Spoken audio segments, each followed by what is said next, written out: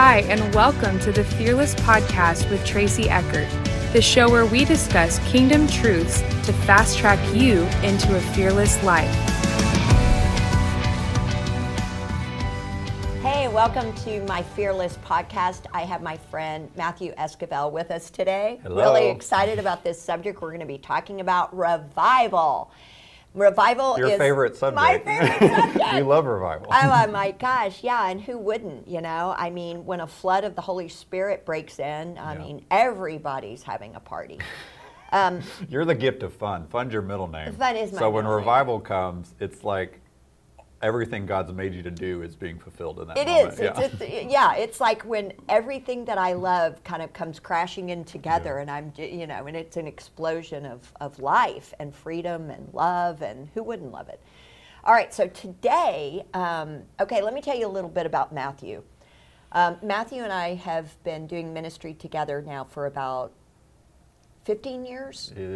Yeah, we met 15 years ago. Okay. And we started really active in ministry probably 13 years ago. Yeah. We actually kind of met through a semi outpouring that happened that was crazy. You know, the Holy Spirit just really showed up in power, and at the place that we were at, everybody just crying. Yeah. That's when that was a shift, 2008. Yeah. I was in campus ministry, and we had a regional conference down in Austin, and Tracy was invited to speak. And I didn't even know how they knew Tracy. I met her came to her house. They did meetings. They did prayer and worship meetings. I knew they were really prophetic. I was scared that the secrets of my heart would be revealed and I would fall on my face. But no, they came in 2008. John and Tracy. Tracy preached on prayer, on knowing Jesus, and on the return of the Lord. And I mean, just so many people's hearts were gripped. Yeah. And that's really what, after our lunch conversation with about 30 people gathered around Tracy, asking her about prayer and her wild life in God, we had coffee a couple weeks later, and it was mother and son, you know. She adopted me. Immediate she adopted me into the family. Yeah. Show me the way of the Jedi, yes, or the way of the kingdom. Yeah, that's basically. So it was really a lot of fun. And but today, you have a young family, a beautiful daughter, Eleanor. 10 months old. 10 months old. Mm-hmm. So cute. And you are a PhD student at SMU. Right. And you're studying church history. Right. Now, what are you writing your thesis on? Well, so I'm focusing on early Christianity, and I'm working on martyrdom in the 4th century, how that a particular guy, Augustine of Hippo, he's a famous church father, and how he conceived of martyrdom and the honoring of the martyrs, which was very common in the liturgy of the church and in North Africa, where he was a pastor. Now, one of the reasons I love having you on is, first of all, you're such a smarty. You're fun. That's why I like being with you. He's got such a great brain. And so, I love talking about something about revival, but not just about revival, but the history of revival, the truth about revival, and that revival isn't just a feeling. Right. It's not just how we come into the presence of the Lord and we feel Him. But so I want to go into that a little bit more. Can you tell me about really the truth of what revival is? What revival is? Yeah, I think a lot of people have different definitions of it, but I think just some basic elements of what do we mean when we say revival is that the word revive means to bring back to life, literally what the definition is. And so I think when we talk about revival, it's when the Holy Spirit is moving in a powerful, direct, immediate way upon the church, upon the body of Christ. This could be local, this could be global, but where the church in that region is coming back to life, where they're remembering the heart of Christianity. And so another word that's popular. I love that, the heart of Christianity. Exactly. The heart of Christianity is Christ. Exactly. And it's exalting Christ, it's praising Christ, it's teaching and preaching Christ, but it's also the experience of Christ in our hearts. Ephesians 1:17 that God would grant to us the spirit of wisdom and revelation in the knowledge of God. And that's knowledge where it's a gnosko, an intimate knowing, an experiential knowledge of who Jesus is. And so that's what I think God wants his church to get into, because we can get into the rote church activity, ritual, things like that, and complacency, lukewarmness. Right. And so in revival, well, and not only that, but we can get into, additionally, we can get into the law. Exactly, and we start building like all of these structures in the church, because the presence of God isn't there. So we, in our own humanity and our own thinking, we start to create a religion-based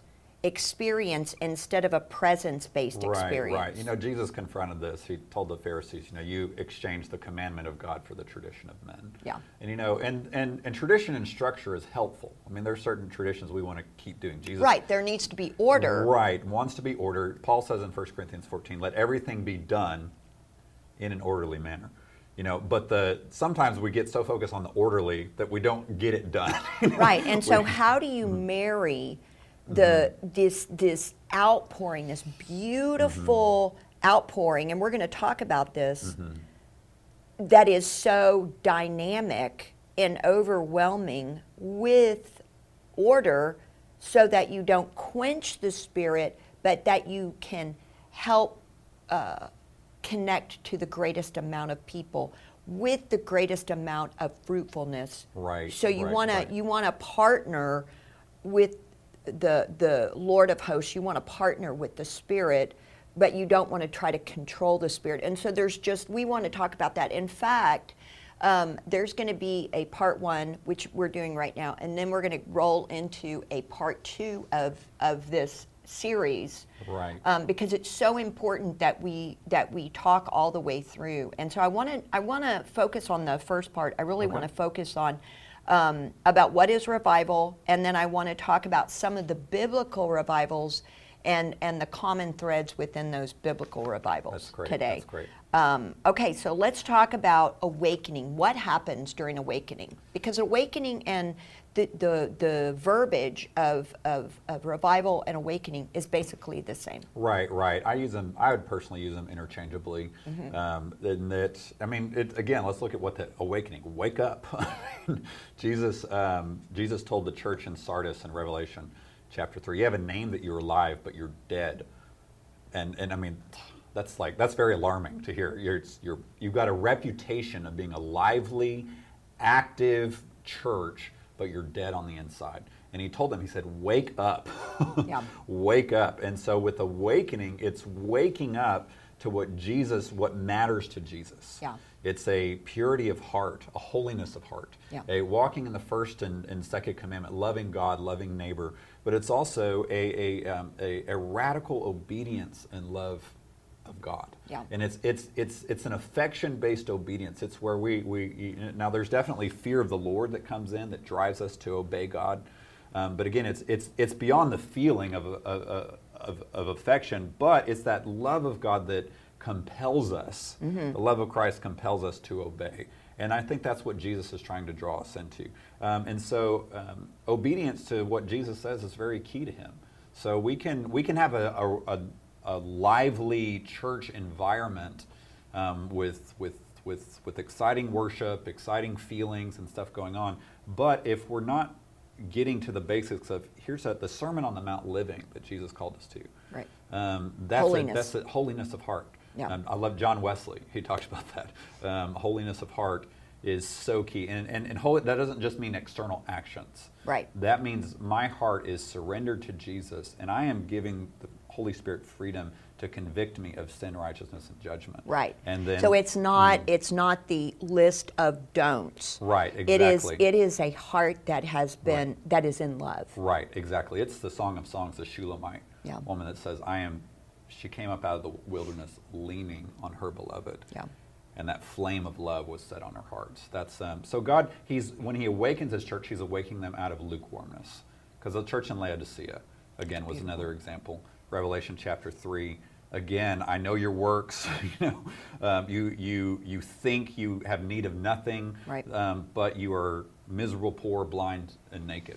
Yeah, I think he may be talking to the mega church experience that we're all seeing. This massive amounts of programs, and which are good, right. I mean, there's, and I don't want to throw that under the bus, but they've got all this money.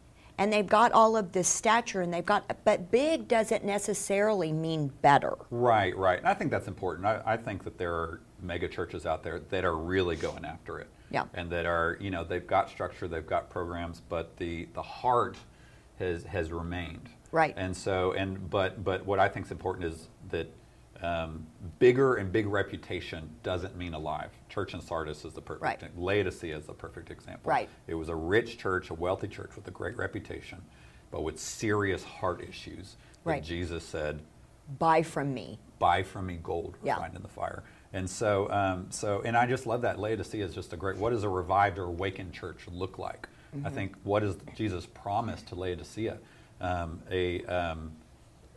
dining with them, a communing with them. I will. If anyone, I stand at the door and knock. If anyone opens the door, I will come into him and I will dine with them. And so this deep life of communion with God personally, but also corporately, that we can enjoy with Jesus. And sorry to interrupt. That fruitfulness and what comes out of that kind of communing with God is exactly what he's speaking of. He's saying this: you will have the gold, and the wealth, and the life that is a refined gold type of life. Right. And that's the true riches. And it will have natural implications. It will heal marriages. It will heal brokenness of heart, father wounds, issues, restore relationships. And create freedom. I mean, the captives will be set free. There's nothing like a life of freedom. And so the benefits of this kind of revival, and it will impact society. So there should be societal transformation connected to a true revival. Right. In the First Great Awakening, for example, under Jonathan Edwards, people, they stopped going to gambling and bars and things like that, and just a lot of stuff was going on there, lots of immorality, and he just notes in his faithful narrative of this Great Awakening that happened in New England in the 1700s. It's like people are going from house to house. They're talking about Jesus. They're breaking bread together, and they're turning. There's a real conviction of sin and a real turning of their hearts to God, and a joy that they're experiencing in communing with the Lord. So it's so beautiful.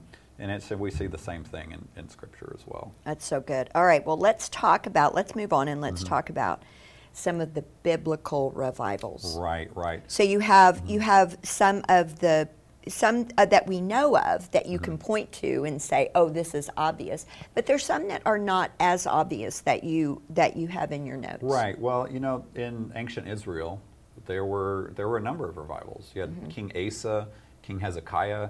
Israel had gotten into all kinds of idolatry. From like day one of crossing the Red Sea, Moses disappears, and then they're building the golden calf, and so that was just embedded into Israel's history. But then under King Asa, you see all these reforms where, hey, and a prophet comes in and says, remove all of the idols of the land, and he starts tearing down these high places. It's just, and worship is restored. Same thing under King Hezekiah. They renovate the temple. Josiah, another example. Josiah, they find the book of the law all and dusty in the back corner, like, we should do this. We should do this. Tears down the high places, and then starts out the idols, and then has the priests, and they all begin to teach. Restores the priesthood, restores the teaching of the Word of God, and turns the hearts of the people back to the worship of the one true God. Now, isn't it true that you can look through the history of humanity, and you can see where God blesses them, and generationally they are under the blessings and the abundance of God's blessings, and then you see a downturn. It's almost like they can't sustain it, and then they start making it about them, and then they start That's what happened with King Solomon. Yeah, I mean, King humanism Solomon exactly comes in. Right, and a worship of things. Right. You know, God wants us to be blessed, but it's so important that we learn how to steward this. When I say outpouring, I mean outpouring of blessing. Mm-hmm. I mean, Solomon was probably richest man in history, but his heart turned away into idolatry, and so then there was a whole downturn and a split. Right. Of the kingdom of Israel. And you can see that in just the history of God's people where they do this. Right. They do good, they'll get to the bottom, idolatry, God will discipline them. Right. And then they cry out. Right. And God restores them. Mm-hmm, and then they get into idolatry again, and then they cry, God disciplines them, they cry out. Right. I think we've seen the same thing in revival history. We see these moves of God all throughout history. The church starts getting lukewarm. The church starts losing its focus. It starts worshiping the traditions of men or false gods, and God will stir up a movement of people that are calling us back to our first love, and pour out His presence, and then the flesh gets in. Then exalting self, of pride, of self-promotion, all of these things get tangled up in there. But I believe His heart for us is to live in that awakened state where Jesus is the focus and the center at all times. Yeah. And that's good. All right, well, tell me about Haggai and Zechariah, because this is where I came These are out. your favorites. These are my favorites. You wrote on this. I did write on this. And God's End Time Temple. God's End Time Temple, available on Amazon. Yeah, available on Amazon. Right. And TracyEckert.com. Please help me get these out of my garage. Yes. So Haggai and Zechariah, this is an example where the prophetic was very important in stirring the hearts of the people to be revived. And so all the Israelites have come out of Babylon. Not all of them, actually a very small number.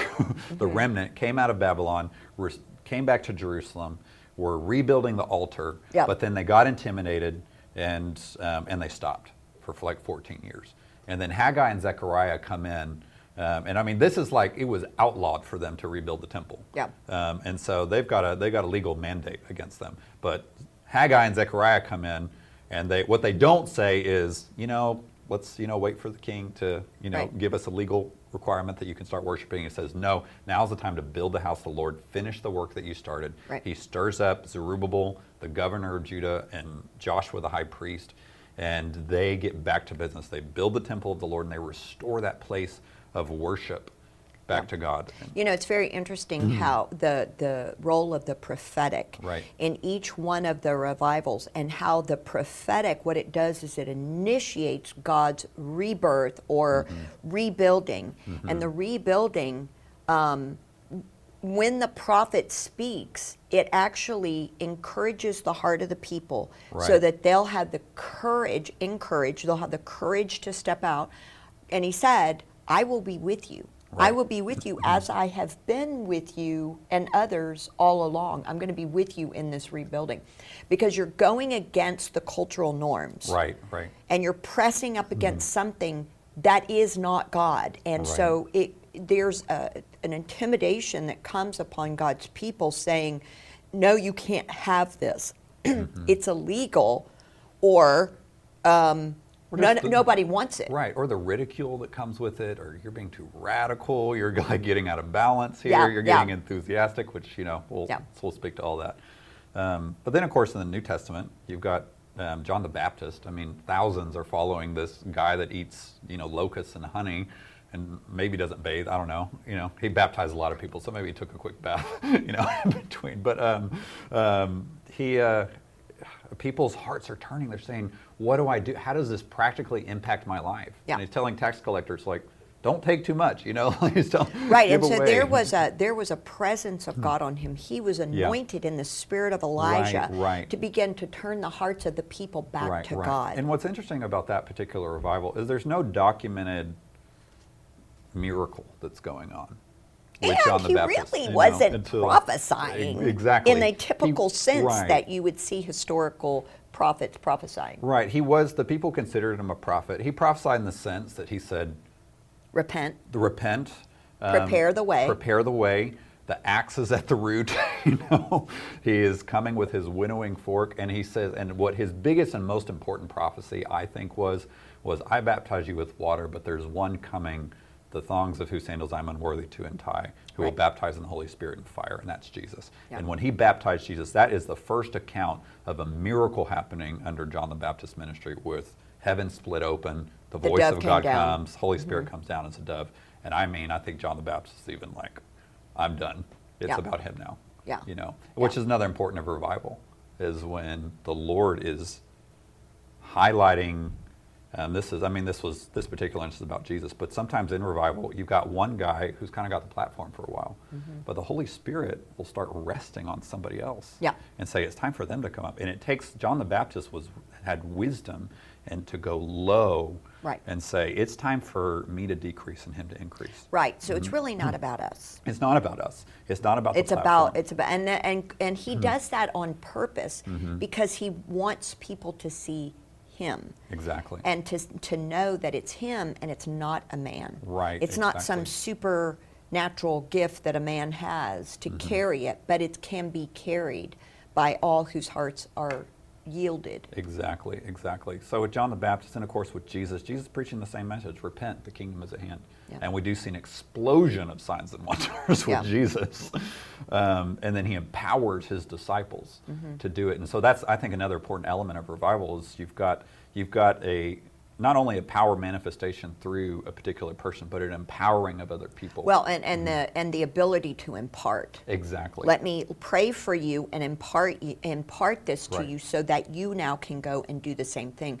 I think something that's very key with revival, especially the one that is coming soon, and this awakening, this third great awakening that is upon us, is the ability to say, we can't hold this within one place. It actually has to go out, and it has to be multiplied throughout the entire earth. Exactly. Historic revivals have a common thread in there is a focus on missions and evangelism. Yeah. It's just, we can't just keep this to ourselves. We've got to take it out. Yeah, and so the Acts church, that's really what they saw. They saw a tremendous multiplication because of the power of God, the Holy Spirit, the baptism of fire that came upon them. Right, and Jesus said it was to make you witnesses to Jerusalem, Judea, Samaria, and to the ends of the earth. So he's saying it's not just about the Acts 2, we're talking in tongues, we're really feeling the Lord, we look like we're intoxicated because how the presence of God is manifesting. It was unto souls coming into the kingdom and the discipling of the nations. Right. And so we see power manifestations in the book of Acts. Acts 19, you see a revival happening at Ephesus. And I mean, this is one of my favorite ones because you got people publicly confessing sin. So the power of testimony. Yeah. We see that, and that's just such a common theme in historic revivals. People get up, they share a testimony. I've got a testimony about Jesus. Well, and I love Paul. Paul's in prison, but the beauty of that is he gets taken before kings. Exactly. He gets taken before the officials that were, the head guys of that day, and he says to them, "Here's what happened to me." Exactly. And so they're publicly confessing sin. They're publicly burning books of witchcraft. They had been, all kinds of sorcery, witchcraft was going on in Ephesus. And they voluntarily got rid of it. Yeah. And so a huge conviction of sin was happening there, and a turning of their hearts. Now but they didn't leave it at just, hey, everybody's getting filled, the Holy Spirit is breaking out, but in Acts 2:42, there was a practical application of how they then came together and began to live. So they began to live in a different way. Yeah. Because it wasn't just about, hey, we're going to go back into the Judeo system, the Jewish system, but we've now come out, and there's now a different way, which is the way of the kingdom. Right. They were coming out of the traditions of men that the Pharisees had set up. And so it was that was keeping people from actually turning their hearts to God. But they gave themselves to the apostles' teaching. So teaching was important. Now, when you say the apostles' teaching, let's talk about that for a minute, because there wasn't a New Testament. Right. So right. when you say the apostles' teaching, it's really about the revelation of Christ in the Old Testament. So they were getting new revelation and wisdom from heaven that could apply to the scriptures of old. Is right. that true? I think I would qualify that to say, Jesus, throughout Jesus' whole ministry, he's quoting the Old Testament, saying, this is how it's about me. Mm-hmm. After he rose from the dead, he's walking on the road to Emmaus, and he's explaining the scriptures to them about how the Messiah would suffer, die, and rise again on the third day. And so he's opening their eyes, and then for 50 days before Pentecost, he's teaching them the kingdom. So that in the revelation of that, it just solidifies mm-hmm. that he is the Messiah. Yes, and they've been waiting for. Exactly. And so they've heard this teaching of Jesus, and Jesus says this in Matthew 28, teach them to obey everything I have commanded you. So what the apostles wanted to do is, under the anointing of the Holy Spirit, and Jesus said the Holy Spirit's going to remind you of what right. it said. So they need the Holy Spirit. It wasn't just their own natural memory. It was right. like, oh yeah, Jesus said this about that. And there were That's why they all said, these are these ignorant fishermen, but yet listen to the wisdom. And even Paul, he as an apostle, there were certain pastoral issues that come up in his letters where it's clear he had to kind of go and say, hey, you asked me about this, here's what the Lord says. Yeah. Or the Lord doesn't necessarily say this, but here's what I think. Right. And so he had a real reliance on the Holy Spirit to teach him how to. So the apostles' teaching, the breaking of bread, fellowship, and prayer, and that was necessary to sustain what God was outpouring. Now, when they say in Acts 2:42, when they say the breaking of bread, are they talking about eating, or are they talking about communion? Right. I think it's primarily a reference to the Lord's Supper. Yeah. And that's a common interpretation throughout church history, is that by the breaking of bread, when Jesus rose again before he ascended, they couldn't recognize him, but it was in that moment of breaking of bread. Mm-hmm. And I think they remembered that Last Supper where he broke the bread and said, this is my body, which is given for you. So communion, the Lord's Supper, I think, is very important. Really good. Mm-hmm.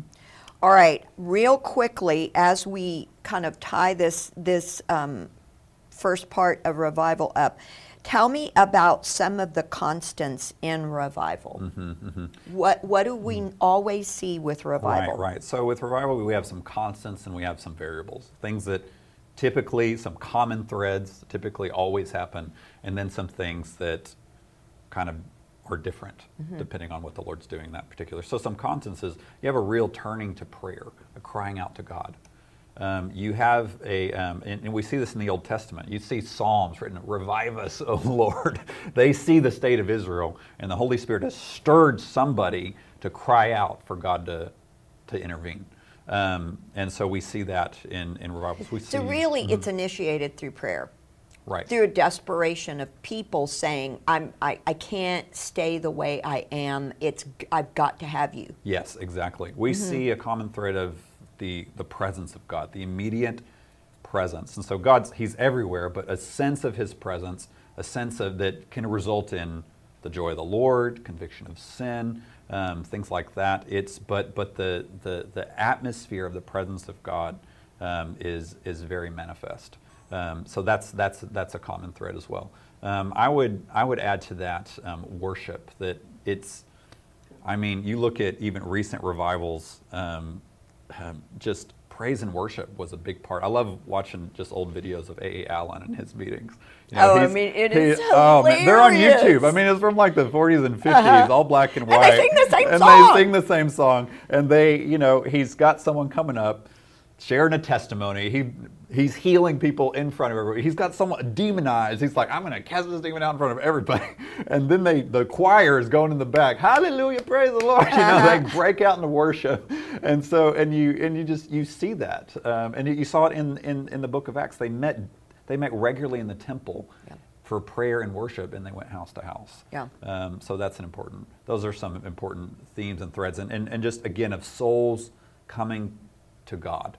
And an unusual sense of the presence of God. The presence of God in these revivals are so powerful mm-hmm. that when God shows up, it's overwhelming.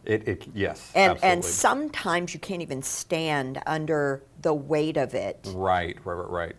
The glory of God is so heavy on you that it causes you to really just be on your face. Right. And so that's something kind of takes us into some variables. There's some types of physical manifestations that happen, in response to the presence of God.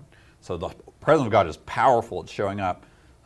Sometimes people are falling down. Sometimes people are shaking, weeping, crying out to God. I mean, I was actually watching a Derek Prince video the other day. I love that guy on authority to cast out demons, and he's just going through taking authority and driving demons out of people in a big crowd, and you hear people, some people are falling. And I mean, it's kind of wild. Yeah. And so that kinds of things can happen, and it's different in different revivals, and that can offend people. Some people have shut down and said, no, this is not God because of the type of manifestation, which is exactly what we saw in Acts 2. Yeah. In Acts 2, the tongues was a primary manifestation that was happening when the Holy Spirit was poured out. And they presumed that they were drunk. Exactly. They said, you're drunk, you're out of your mind, you're getting excessive here. Right, and with the Great Awakening, they were accused of emotionalism. Enthusiasm. Which is a good word today, but it was not good to be an enthusiast back then. They were being charismatic. You were wild, uncontrolled, and unrestrained. Right. And then another variable is the types of gifts and signs that happen. So again, Acts 2, tongues was a big thing. Pentecost, Azusa Street, tongues was highlighted. But before Azusa Street, you had healing revivals breaking out, where healing was the emphasis. In the First Great Awakening, salvation and conviction of sin was the primary thing. Not a lot of records of people getting physically healed, but the Holy Spirit was moving powerfully. You did have people shaking and falling down and crying out. And the byproduct of all of that was mass salvations. Right. Exactly. And people were getting saved. People were getting right with God. People were coming into their right minds. People getting their hearts burning for God again. And they knew that they Mm-hmm. knew that this was the way. And it had a generational transfer. I mean, you not only saw the people of that generation, but their children were also walking in the intensity of that and being focused on it for their lives. Right. For First Great Awakening, there was some that started to die out, but it's a strain carried that I think was an impetus for the Second Great Awakening.